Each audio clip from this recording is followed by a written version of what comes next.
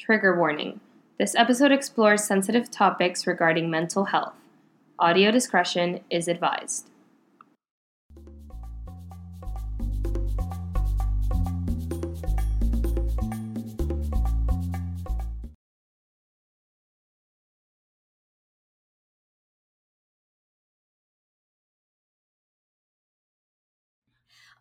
Hola, mi gente! Sobre Mesa, a podcast from our table to yours. Today's episode is about mental health. Yes. And we have a very special guest at our mesa here today, the lovely Jennifer Miranda, who has been my bestie friend since we were 14.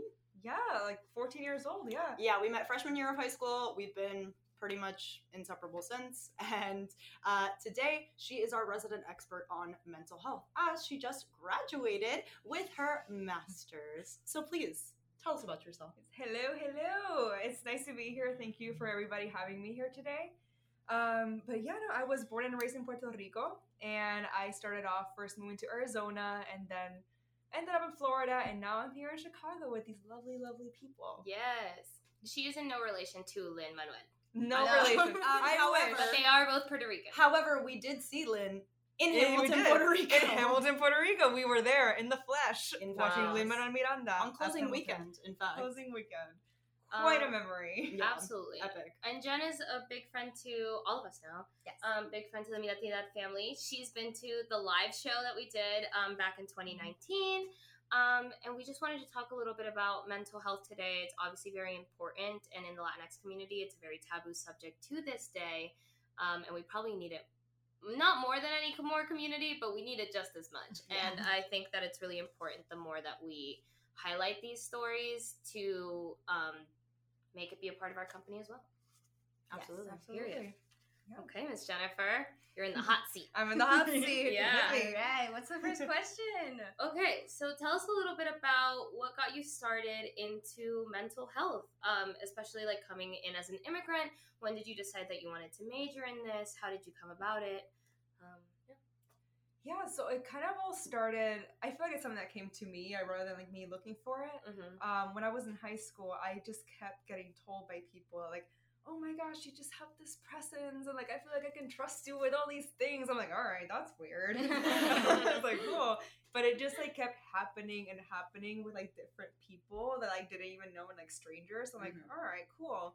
And I took this AP psychology class, and I just became obsessed with it. It was like that one class that like I didn't have to study for, and I'm not that person. Like I have to study to get good grades. And it was like freaky, and I was like, all right, I really like this. So I went to college, and I decided to major in psychology, but like I kind of just liked everything that had to do with psychology. I never really put together like people being like, hey, you should be a therapist. I'm like, oh, shut up. Like, you're just being nice. Until I started learning a little bit more about like anxiety and depression and like all these things that are like across cultures. I'm like, that's actually sounds a little bit important. And it sounds like it's something that affects every single human being that there is. And I kind of just fell in love with it there. It was especially important because I didn't grow up learning about these things. It was kind of like till I got to college, I was like, oh, this is what anxiety looks like. This is what depression looks like, and everything in between. It was never a conversation I ever had like growing up whatsoever. So it kind of just opened like this whole can of worms, and like, okay, let's actually put these two things together and take it from there. Yeah. And here I am. Absolutely. I know when I first met Jennifer, she was very passionate about wanting to deliver babies, be an obstetrician. And that was your track for a while. She was very focused on going to med school and being an obstetrician. But when you fell in love with psychology, I remember so distinctly, like, hearing you say that you still wanted to work with mothers and children, but in this lens of psychology, and she actually specializes in postpartum care. Yeah. So that's really cool, especially for somebody like you who there are very few Latinx therapists, mental health providers, Latina therapists, mental health providers, especially, I'm sure, in that specific specialty. Yeah. So you're definitely bridging a gap. You're definitely filling a need. And I'm so proud of you. Yeah. Thank you. too. I think it's really important too, like you said, like not growing up hearing all of this stuff, because I remember growing up, I feel like especially in like the immigrant sector where it's like we don't have time to think about that. Mhm. We have to think about so many other things. We have to like there's no time for being sad. There's no time for taking time to take care of yourself. And I see the clock or like the gears turning recently with this new generation, and I'm like so happy to see it, you know. Yeah, so many people our age and like a couple ages above us are really making a point to being like, I'm gonna break like the trauma cycle. Like I see what's going on with you and I know what's going on with me, and like I can dissect things that are happening within the community, and I want to like do something about it, and just instead of just kind of like accepting like this is what it is. It doesn't have to be that, you know, like we can all grow and heal. Yeah. Absolutely. And that brings me back to like when I started therapy when I was a child. Like it was this thing, we didn't talk about it like in our communities, but when I did move to the States, like my parents were like, okay, this is kind of like a hard thing. Let's try to see if we can talk to somebody. And a lot of the times in moving to the States, there's a lot of challenges, and you know, in our communities, they say, get over it. Like, it's just, you know, like, it's just life. You just have to do what you have to do. And mind you, I was like 13, 14 years old. Puberty, all these rough medical times. things. Rough times. Yeah, that could be a whole episode in itself. Puberty. I won't get into There's it. probably podcasts on puberty. I'm sure there are. Yeah. God, but it was just really hard. And I remember when I first sat down, I was like, this is weird. I was like, who are you to say anything about me? And like, only the crazy, like los locos, like go to therapy. So I was like, oh, I must be really messed up now if my parents think this is the place I have to be. And it was weird because I sat down, I talked about how I was feeling, and she was the first person to like validate what I was going through. She was like, what you're going through sucks. Like, you just moved to a whole new country. Like, yeah, it's your territory, Puerto Rico, but like it's a whole different thing. Oh my god, the culture shock. Especially in so Arizona. Yeah, in Arizona, which is completely different than like my experience in Florida and all that stuff. But she validated those feelings, and I was like, oh my gosh, that is so weird. Like, what? I'm not crazy. I'm not crazy for feeling how I do. So yeah, you bring a great point with that. Yeah. Absolutely. Was your therapist white or a person of color? That one, she was white, which actually added on to it. I was sitting there, I was like, who the heck is this? Yeah. Like, you know nothing about what I'm going through, like all this stuff. Which really, really adds to a point that I want to emphasize, that a lot of the times we will think like, oh, I can only go to a therapist that's of the same race and like all this stuff. And actually that experience really taught me, it's like, okay, like maybe I can expand a little bit more. Mind you, every therapist is different. Everybody has different training. But she was pretty amazing, and she did help me through a lot. And as an adult, I also saw another white therapist, which was an amazing experience too. That's great. Yeah, and also I guess it depends on like what you need and what you're looking for in a therapist, and what it is that you feel like you want to work on in yourself. Especially like now, like I'm like older and now I'm looking for therapy, and I'm like, I want a Latina therapist, but maybe it doesn't have to be a Latina therapist. It could just be a brown therapist, but that's also because the community I'm in right now, I feel very validated in my experience. It's not something that I'm necessarily seeking in. I'm seeking in other internal factors. So, but it just depends on what part of your growth you're in. I like heard once that like therapy is like dating, like you can just like try a couple people out, you know, until you find like the right person, and that's like okay. Because I was always so afraid that I was like, oh my god, if I don't like this therapist, then either I'm not cut out for therapy, or this therapist is horrible, and then everything is horrible, you know. And then just why not? But that's not necessarily true. Like they could work for somebody else. Yeah, I think it's very interesting because there are like so few therapists of color, or like people in the mental health field that are people of color, because it's just like it's such a rigorous process. Like you can speak to that, but your grad program, and I'm sure that in those higher levels too, that it can be very elitist. And so like I grew up in like a predominantly white town, and so growing up I had like white therapists, and it never even crossed my mind that like I could have like a Latinx therapist. I was just like, that's not an option. Like everywhere I'm seeing all these lists, they don't have them. And I didn't realize that was like affecting like my healing process until I did get a Latina therapist. And then I was like, oh, I don't have to like explain my culture to you. I don't have to explain this like othering that's been done to me. You're not like questioning things because you're like, you don't like agree with it, but because you just simply You don't just don't understand know. it. Yeah. And so that was something that I thought was like really interesting. But it's not like those white therapists like didn't help me in ways that they knew how to, but it's just like sometimes it really is there's no blanket statements that can be made. It's like person to person basis. Like it's just some people work well with certain people, some people have specialties like you, and some people like are really based on like community or really based on like gender or sexuality and stuff. And so I always thought it was like a really interesting thing because I didn't even like clock that was a thing, and I've been in therapy for years. You know, I'm kind of low-key opposite in a weird way because the first time I ever went to therapy was actually family therapy when my family was going through a really hard time before my parents divorced. And throughout that time, there were like individual sessions that we had with our therapist, and then there were like group sessions with the whole family. And then even when we had moved to Florida, I would have checkups with him on the phone. And he was a bilingual man, a Dominican man, who I knew had sessions with my mother, my father, my brother. Like there were He knew the tea. yeah, he knew the ins and outs of absolutely everything. So now that I'm an adult and trying to seek out therapy for myself, I work at a Starbucks, and Starbucks does this like Lyra program. There's a mental health program where you can talk to somebody, you get X amount of sessions for X amount of time. That's awesome. And you can talk to someone over the phone, which is great. And I've tried that out, but it does feel so weird in the sense that am I about to really open up about what's on my heart to this perfect stranger that I can't even look at? Someone I haven't built rapport Exactly. with. In the sense that the first time I saw my childhood therapist, Ramiro, I was like 6 or 7. Right. So like you were more trusting. Exactly. I was super trusting, and like the Spanglish was a thing. Like it's one of those things that like when I was telling him a story, I could very easily jump from language to language, and the through line was followed, and it was never something I had to worry about was communicating myself properly to Ramiro, helping him understand my family dynamics. I knew he got it. Like all of these things that I'm afraid to start at ground zero with someone else. And I do recognize that. I have a couple of thoughts on that and a question, because I similar to what Jen was saying, I've had positive experiences with white therapists. I've had positive experiences with therapists of color. But I also think back to the time in my life when I had those white therapists, and I was already in a point in my life where I was ready to talk about mental health. I had already made progress with my family on talking about mental health, because I also grew up with the whole, terapias para los locos. Like, everybody has that story. Everyone's heard that before. And I know it's difficult for the older generation of Latin Americans to talk about it because they were raised that way.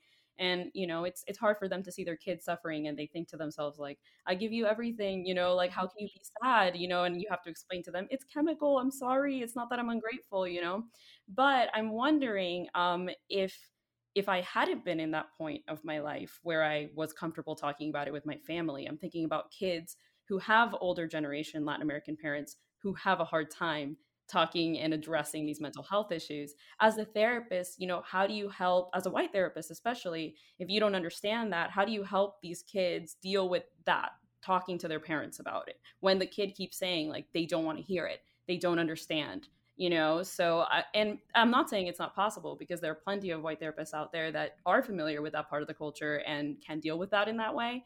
But I'm wondering, Jen, like for you, if a kid comes to you and says, like, I definitely have this mental health issue, and my parents just like won't even acknowledge that it's real, or, they keep telling me I just have an attitude, or, it's like, what do you say to them? Like, how do you go through that with them and explain to them the best way to open that line of discussion with parents that are just a little bit, stubborn about it? Absolutely. Yeah. Well, I was that kid once, where I told my parents, I was saying, like, I'm going through a lot right now, like, especially with this move.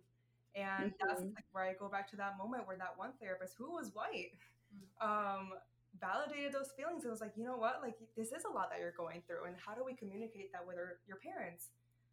In those moments, it was more about, you have to meet the client where they're at, how they're feeling, what are they going through, and validate what they're going through, because this is the relationship between you and them, not necessarily the parents themselves.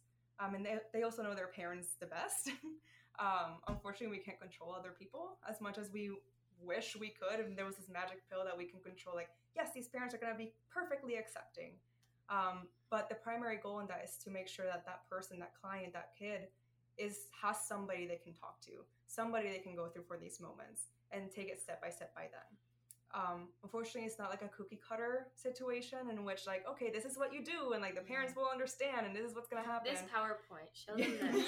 Here it is. So, like, all this stuff that they're going through, and you're gonna understand perfectly right now. Yeah. No family's different or the same. Sorry. No family's the same. They all have their own story. They all have their own unique quirks and characteristics. So it's just making sure my priority would be just focusing on the person that's in front of you, and then just validating those moments there, and then taking it from there. I'm sorry, there's no cookie cutter answer to that. Yeah. We all wish, don't we? No, I mean, you're right. Focusing on the individual is definitely the most important part. And, you know, maybe they're not getting that validation from their parent, but that's why they're there to begin with, you know? So that makes sense to me.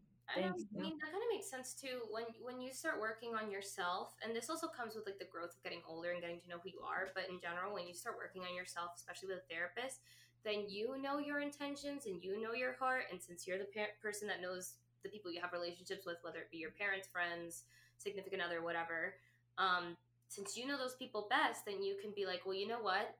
This is what I'm going to say to you.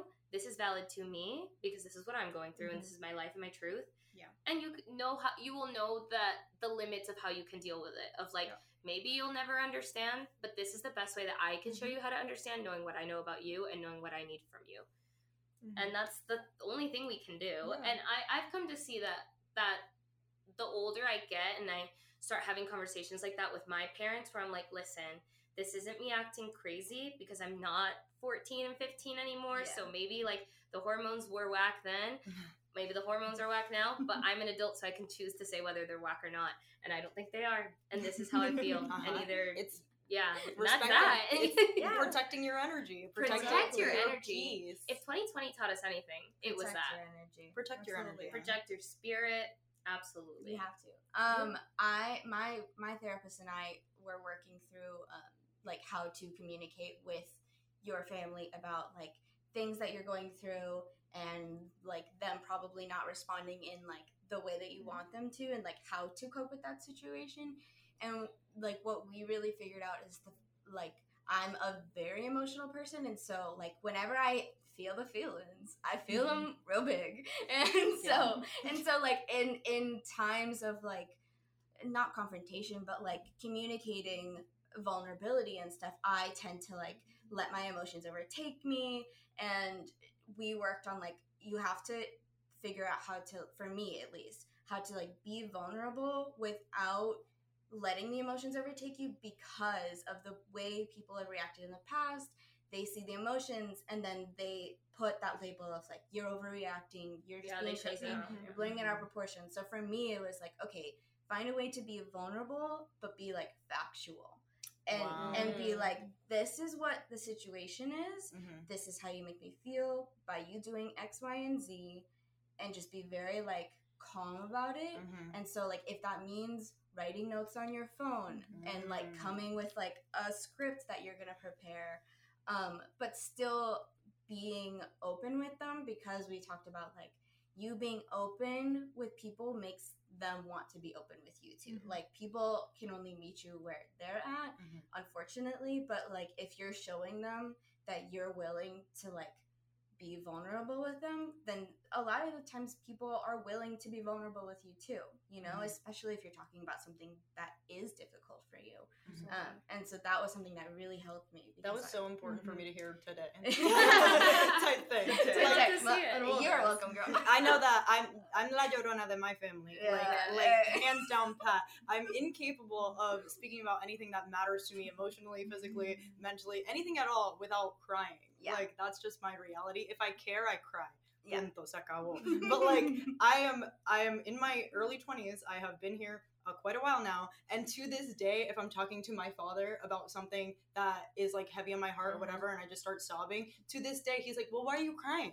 As if he doesn't know me, as if he doesn't know that this is what I do, that this is how I but it's so crazy because I've literally always been this way, and it's not like it's going anywhere. It's natural, you know, but it's important to take a step back and really walk through maybe some of the points that I'm trying to make beforehand so that the flood of emotions doesn't literally drown. Create a me. little Yeah. PowerPoint in your head. Yeah. Go through my points. Yeah, well, and it's Planning helps for sure. Like it really does. and like the reason like we had to do that together is because like I wasn't able to like execute my points because I was like crying so much, and I was like, and I would I let get them interrupt me, and I would be like, okay, I need to have a conversation with you about this, and I need you to just let me finish it, even if I'm like struggling through it. I need you to like not make comments about me crying. Like if I do, I apologize.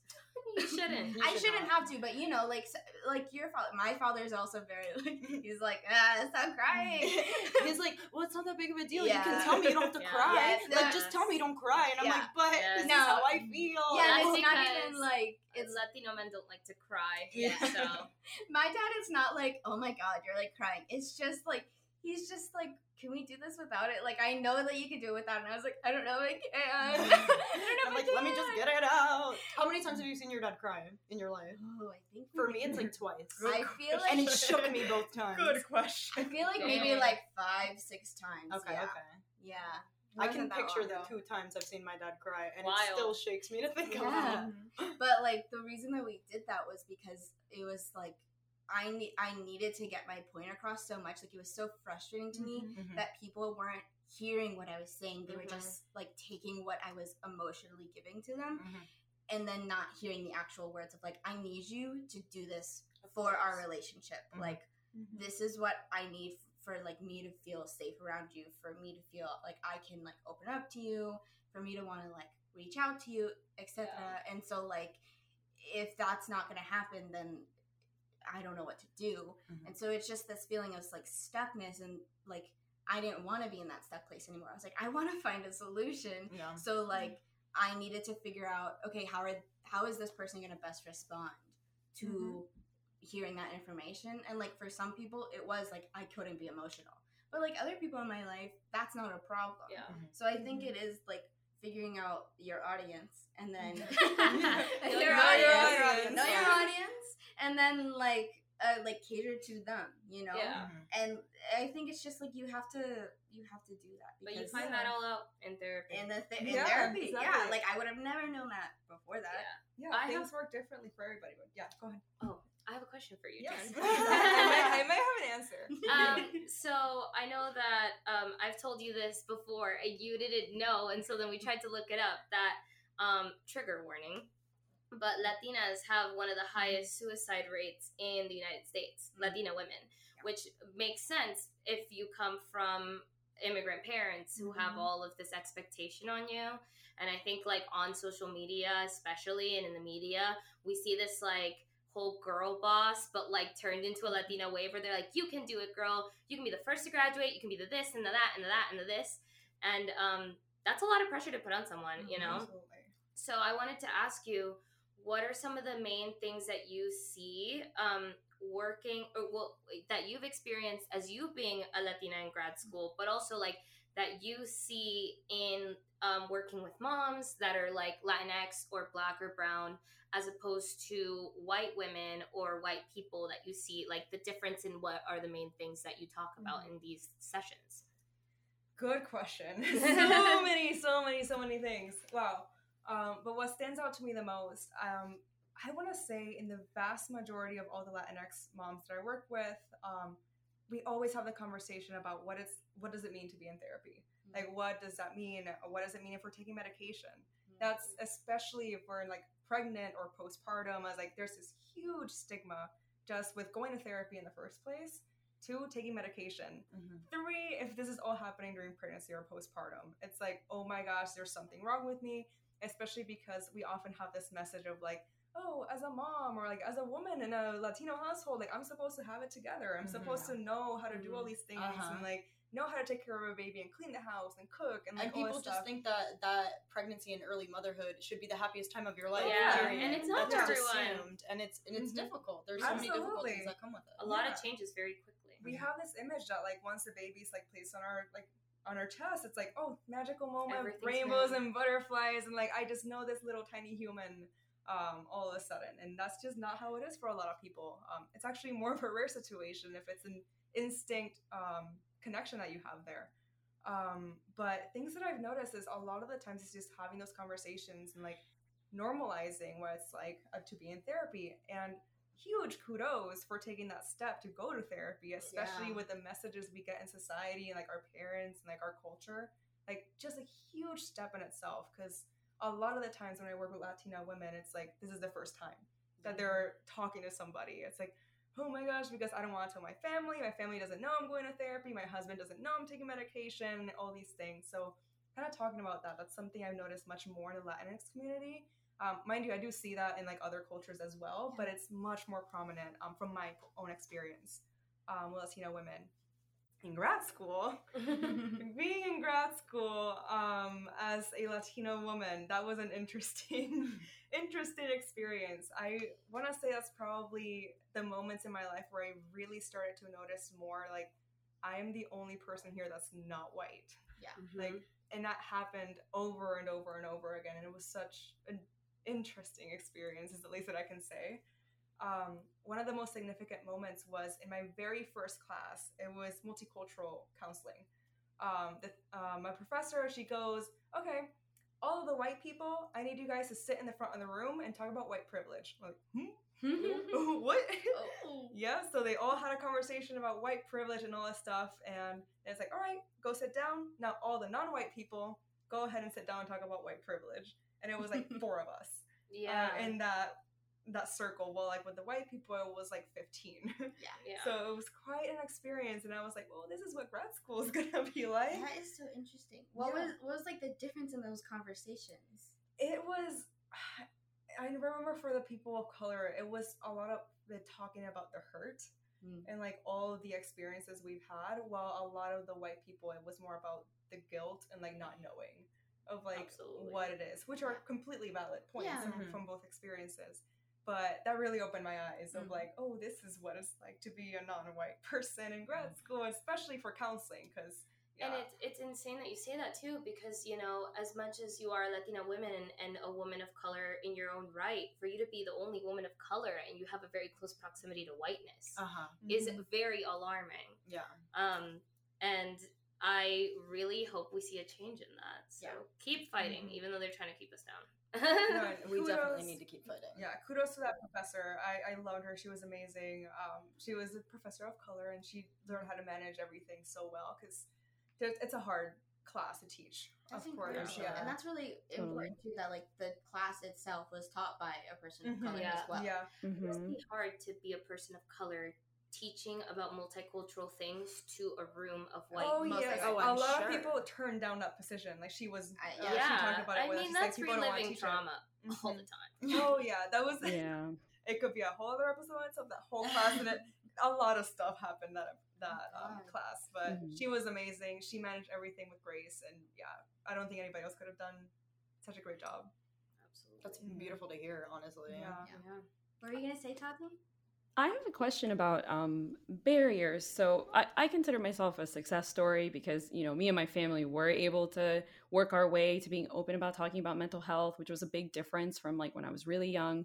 So that's awesome. And I celebrate that. But I also acknowledge that I have a lot of privilege. So when me and my family were ready to talk about it, therapy was accessible to me because I had things like healthcare and I didn't have to worry about a roof over my head and food on the table, you know? So I want to talk a little bit about the barriers, and I'm wondering if maybe, Jen, you have some insight on this, or anyone else, you know, is free to answer as well, on accessibility for Latin American youth specifically, right? Like, because a lot of them, if they don't have private healthcare or they don't have access to healthcare at all, which is actually pretty common, unfortunately, you know, how, like, are there resources for them? And also when there are language barriers, you know, like getting them with the right therapist for that, and the little like idiosyncrasies that we wouldn't think of, like someone that, you know, we talked about this like another time, like I was saying, you know, when someone, a Spanish speaking person says like tengo nervios to like someone who doesn't understand what that means might just be like,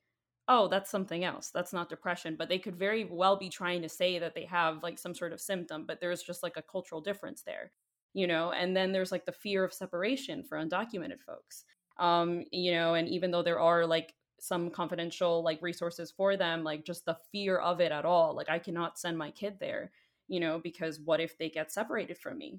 and they get sent back, or I get sent back, you know? So it's just this, you know, it's difficult. And I guess what I'm trying to ask is, have you seen an improvement in those resources for these people that have low accessibility? And, you know, over the years, have you seen that as of late? I know that definitely the younger generation is fighting for these things, and I'm so proud of them for that. But yeah, just, do you have any insight on that, or the improvements that have been happening over the past few years? Yeah, I actually think that's one of the most frustrating areas, because I run into a lot of people that want to like get mental health, like counseling and everything, and there's limited resources out there. Thankfully, like they're just very hard to like bring out as like, hey, we offer free counseling, Yeah. or for low cost. Insurance, and I think every therapist, doctor, anybody that is in any field that works with insurance will say insurance is a pain in the ass. They're horrible. Yeah. They are horrible. They're The huge. clients do too. I think Yeah. insurance is a pain in the ass. Yes, Me, an absolutely. insurance holder. Yes. Yeah, the amount of times I wanted a therapist, like a certain therapist, but it wasn't covered, and so I had to switch a therapist I love for one that I didn't like that much. Like, oh, horrible. There's so many unnecessary barriers to it. There's no point. Like, I will get into a rant with insurance. Yes, in la mesa. Oh my gosh, a lot of them will have to like approve if you're gonna go see this therapist, or like how many sessions do you get. It's like they're not professionals. Like they're not the ones determining that, but they do determine that. It's like, it's frustrating. Which adds on to us like, okay, like it's adding limitations that are unnecessary. We don't need it. We might have insurance, but my insurance doesn't want to cover it. They don't think I'm symptomatic enough to do these things. It's not even me. I know. I know. You're not sick enough. You're not sick enough to go. That's go. disgusting. So So we're you're gonna till wait we for get- me to yeah, get you're gonna wait for me dying. to Yeah, there's feel terrible. some insurance companies or some plans that will only cover if there's like suicidal ideation. When there's homicidal ideation, it's like, okay, so we're waiting. Yeah. For And this so we're person to get to, dangerously in danger. When we in could have very danger. easily prevented this at an earlier Yeah. stage. And you make a great point, because one of the things that I like to emphasize about mental health is that it can be a preventative thing. You don't need to be going through something. You don't need to be having panic attacks to go and decide to go to therapy. We can go there from the beginning to try, like, when these things do come up, when I am having a panic attack, maybe now I have the tools to know what to do when that happens. Which is a little point there. A little point. But Yeah. A great point there. You think that because when we and Jen first became friends, I was kind of like, oh, therapy is great. I've never needed it. I'm a happy person. I love myself. And then she was like, oh, you think you will need it because one day you're not going to feel this way. And then one day I was like, oh my God. And she was like, well, and I was like, yeah, you're right. what I say? She told you. Yeah, she did. But I think that's also a great way to reframe it. But back to your point. It's just a way where, like, I picture like this little toolbox that we have, maybe a little shoebox or whatever, and then we go to therapy and we just add little things to it, and like different moments, different situations, we'll grab the tool that like helps us in that moment. Maybe the other ones are not effective in this moment, but like perhaps in the future they will, and like we'll be prepared for that. But going back to your question about limitations, it's pain in the ass. There are a lot of resources out there, but you really, really have to work for it, which is really unfortunate and really frustrating. And especially that fear of undocumented folks. That's something I run into so many times. I will say, like, as a therapist, if somebody is undocumented and they're there, we don't say anything. That's not our business to share. No, we're here for you and whoever you are, documented, undocumented, whoever it is. So that's a safe space, like, to talk about any of those things. But yeah, a lot of the times we just have to go look for resource centers, and they will be able to provide some things, or talk to your insurance and see what they provide. If you don't have insurance, again, going back to those resource centers, which I can provide. I know some in Illinois. Thank you.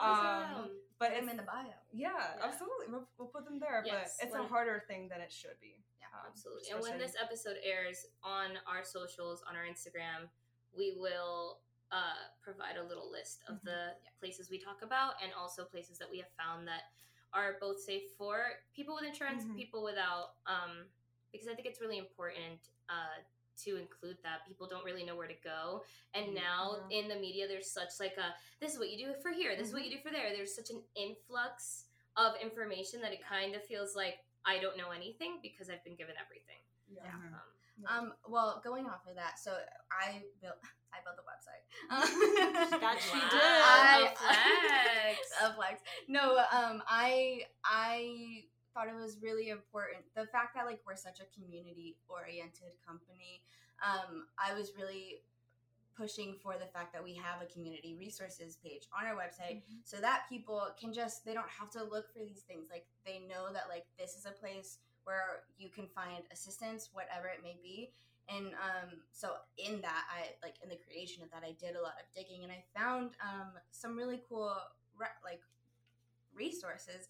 And one of them is it's this website called Therapy for Latinx. And it's basically a directory of therapists and mental health advocates who are Latinx that you can like go through their profiles, see what insurance gets covered by them, their location, do they do virtual, not virtual, like, and it really goes in depth. And like their whole thing was basically this of like, there isn't access to this to just the general public. Like you have to dig for this information. So instead of you doing that, let me take out the middleman for you. Here it is. You don't need to like search for help. Like we are here to help. That's amazing. So be sure to check out our community resources page on the website. Yeah. So anything, Jen, you have for me, I'd be happy to post it up there. I have a few resources in mind, so And we can add them there. When this episode airs, if you love the lovely Jennifer Miranda, she will be available to be your therapist. She obviously centralizes on prenatal and postpartum, but in general, if you want to look at the resources, she's going to be working at Bricolage Wellness, and we'll also include that in the bio and the website. But she can't be our therapist because of conflict of interest, so she should be yours. Because she's been giving us, she's been giving me free therapy since I was 14. Yeah, truly, we go way back. honestly. But if she seems like the right type of professional for you, maybe reach out. I do specialize in perinatal, so like it's pregnancy, postpartum, but I also do work with others. Like I do work a lot with anxiety, depression, and everything in between. So it's not just limited to that. I also do offer a sliding scale. So if resources or finances are a concern, I don't want there to be a concern. So I'm here. A true angel. I have a question kind of still regarding not gatekeeping, that's the wrong word. What's it called? Not gatekeeping. Access. Like accessibility. Girl, I got where you were going, but I was like, there is no better word. No, I was Lord. what is it? Accessibility. That something that I've noticed like being talked a lot more on the internet is accessibility to diagnoses for people of color who like already in there, as like on top of like just getting in the door of like getting those extra resources of like, okay, well, do I need to see a psychiatrist as well, or do I need to see like a neurologist, do I need to get any of like these testings done? And then like the accessibility of having that involved with insurance, and like, do I have to drive 2 hours away or whatever? Like, do they do phone calls? And like, are they going to refill my prescription on time? Or like, am I going to take this test and is someone actually going to diagnose me with something that like I genuinely do have all the symptoms for, but it's like not how a white person would be presenting, because there's obviously cultural like impact in that as well. So like other people, it just molds into a different thing. And that was something that I saw a lot this summer, where like quarantine happened and people were noticing that like, oh, I have a lot of these symptoms of like ADHD and autism because I've been like self-isolating and I haven't been like masking a lot. And so like now all of these things that like these habits that I've built for like to be socially acceptable or whatever are like going away because I'm not in society anymore. And so then they like tried to get diagnosed and stuff and see like, hey, is there any way that I can like function better and like be healthier or whatever, work on these, because they're like debilitating to me. And so many people were like, no doctors were like listening to me when I was telling them, hey, I've done my research, I've like read medical journals, like I've listened to like other people talk about these, they have the same symptoms, we just grew up in different like environments, and so it's like showing, it's presenting a little bit differently. But I think I have this, and like I would like assistance with it. Is there anything you could do for me? And people would be like the doctors would tell them like, no, I don't think you have that, like it's probably just like generalized anxiety or whatever, instead of like autism. Like with no testing or anything? They would Or, just flat out be like no? With like sometimes people would say like they never got me like it took forever to get them tested. They wouldn't let them get tested, or they did the testing and then it still came back. It's like, no, I still don't think you're right. And so it's like the believing people when they're telling their symptoms, and also like the way that your culture and like your upbringing affects how people like perceive your symptoms, and the accessibility to that of like, are you actually gonna believe me? Like, am I ever actually gonna get diagnosed with the thing that like I'm pretty sure that I have, that everyone else like acts the same way and presents the same way? Like, I feel like a lot of people are really frustrated, and then they lose hope because they're like, well, if no one's gonna believe me, if no one's gonna like help me, well then why should I help myself? Yeah, it's essentially an overarching gaslighting of Yeah. And that White goes supremacy. all around in every aspect of the medical field. Yeah. With applies black and everywhere, brown yeah. women Yeah. and black and brown people. It's a shame. Yeah. Have you noticed anything like in assistance to that, or like in classes that you took, like besides that multicultural class? My concern when it comes to like multicultural aspects in counseling, there's two different things that can happen. A lot of the times we'll see like something that is cultural, like perhaps like maybe like for in Latinx communities, like a lot of times we will do like house chores, like a lot like at a young age or things like that, or we might present in certain like anxiety in a certain way or depression in a certain way, and that can be easily dismissed by a therapist that's not trained in that. Or the other way around, we might consider those things as like, oh my gosh, they are symptomatic, like they do have anxiety and depression, or like it might just be a norm for us. So those are the two aspects that can be sometimes concerning. It is incredibly frustrating when you go to people and like say, I need help, and I think that applies to everywhere, like mental health, physical health, everything.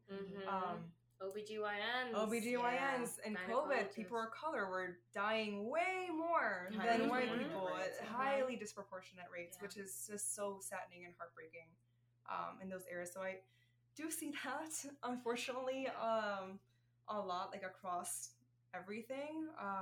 But yeah, it's going back to the doctors and the therapists. Like, I feel like that's where their responsibility really falls. Like, I don't think, like, you have to advocate for yourself in that sense. Like, as a doctor or as a therapist or anything, it's your responsibility to be there for your patient or your client. So this goes back to them and their responsibility. As a client or as a person that's seeking help is, I know this sounds really cliche and so stupid and so nothing, but like, not give up on yourself. Advocate for yourself. Don't let up. If you know there's something wrong, there's something wrong. You know yourself best. You know your body best. You know your mind best. You know yourself better than anybody. Even if you've seen a therapist for 20 years, you know yourself. So if something's up, just don't give up on yourself. Even if other people are giving up on you, they're the ones that are failing on that, not yourself. So that's as much as we can do, because people suck. We love you. We have one last question. It's a very important question. We ask all of our guests this. Obviously, the name of our company is called Mi Latinidad. And now that we've been talking a little bit about how you're serving the Latinx community, what does Mi Latinidad mean to you? Good question. It's been quite a journey with it, I feel. When I first moved to the States, and I'll keep this short and sweet, but when I first moved to the States, one of the biggest things that I noticed was how much I wanted to hide Mi Latinidad. Like, I moved to Arizona, and like, Arizona, there's a lot of white people there. People didn't know where Puerto Rico was. Like, they were like, a Puerto Rican, what is that? And like, it was just so many things. Like, what is that? I don't get, like, we know Mexicans, and like, that was people. It was quite an experience. So a lot of the times I just wanted to be as white as possible. And like, one of those things that happened was when I grew up, and I know you guys know this, like, I had a lot of tan. Like, I had a color in my skin. I don't anymore. That's just from living in will do Chicago. that. Yes. Chicago has stripped away a lot of our color, but when we lived in Florida, baby, that caramel skin. Beautiful. Shy City will like really beat you down into the ground. You're gonna be looking busted 90%, Siberia, man. like 90% of the time. Yeah, we stripped down to our undertones, just glow green. Yep. All you see is olive. Puerto Rican sun will really do something.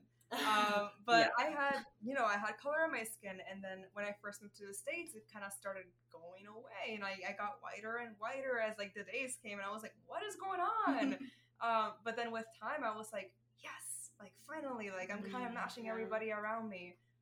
I started changing my eye color. Like I put blue contact lenses on, and I would straighten my hair even more than I used to. I just wanted to in my family, and more about like just blending in.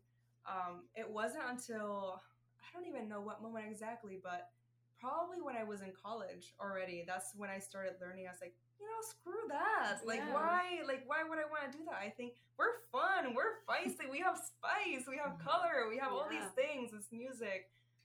And all this stuff, and that's where I really started owning up, like this is who I am, and there's not only is there nothing wrong with being who I am, I freaking love it. There's pride in that. There's pride in that. Like Puerto Ricans, they're annoying as heck.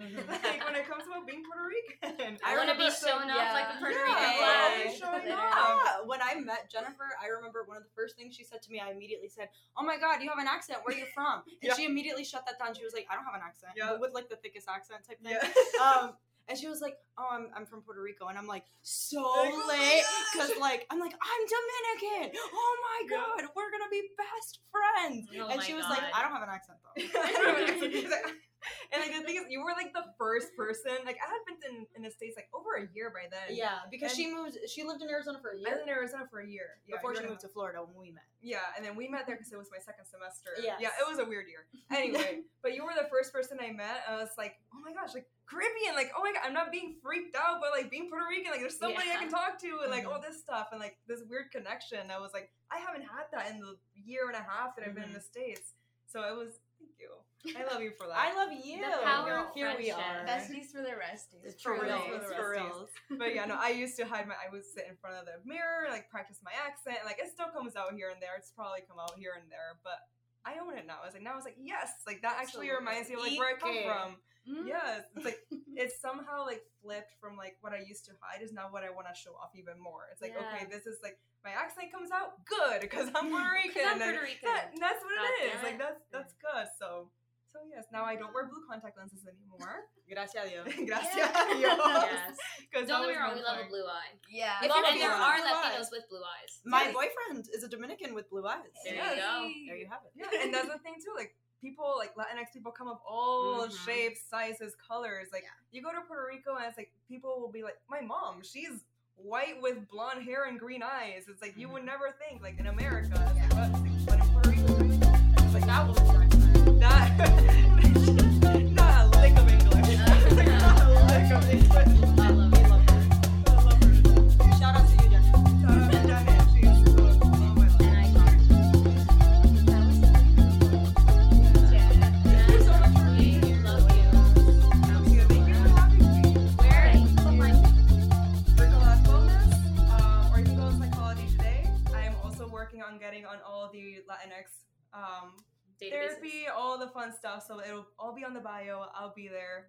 And And Jennifer Miranda on Instagram? Jennifer Miranda on Instagram. Yes. Yeah. She has the cutest dog. That's literally what I was about to say. Yes. Her puppy Boone is often featured on the Instagram. Yes. Boone also has an Instagram. Boone also has his own Instagram. So if you love mini Aussies, he's a panda-eyed mini Aussie with the sweetest soul, and he sings. And he Yeah, sings. He Check it out. sings. And he's a Beyonce stan. He's a Beyonce stan. We all Who isn't? As we all admit. If he wasn't, it's like disowned. Back to the shelter. Okay, y'all. So if you learned anything from today's episode, believe in yourself. You know yourself better than anyone. Seek help if and when you need it. And it's all going to be okay. Keep working on yourself. You're going to be with yourself for the rest of your life. So We love you. we love you. Yeah. And we're here to support you too. That's the whole Yes, point. Absolutely. But yeah, thank you guys. Thanks for joining us. Yeah. Gracias. Thank you. Bye.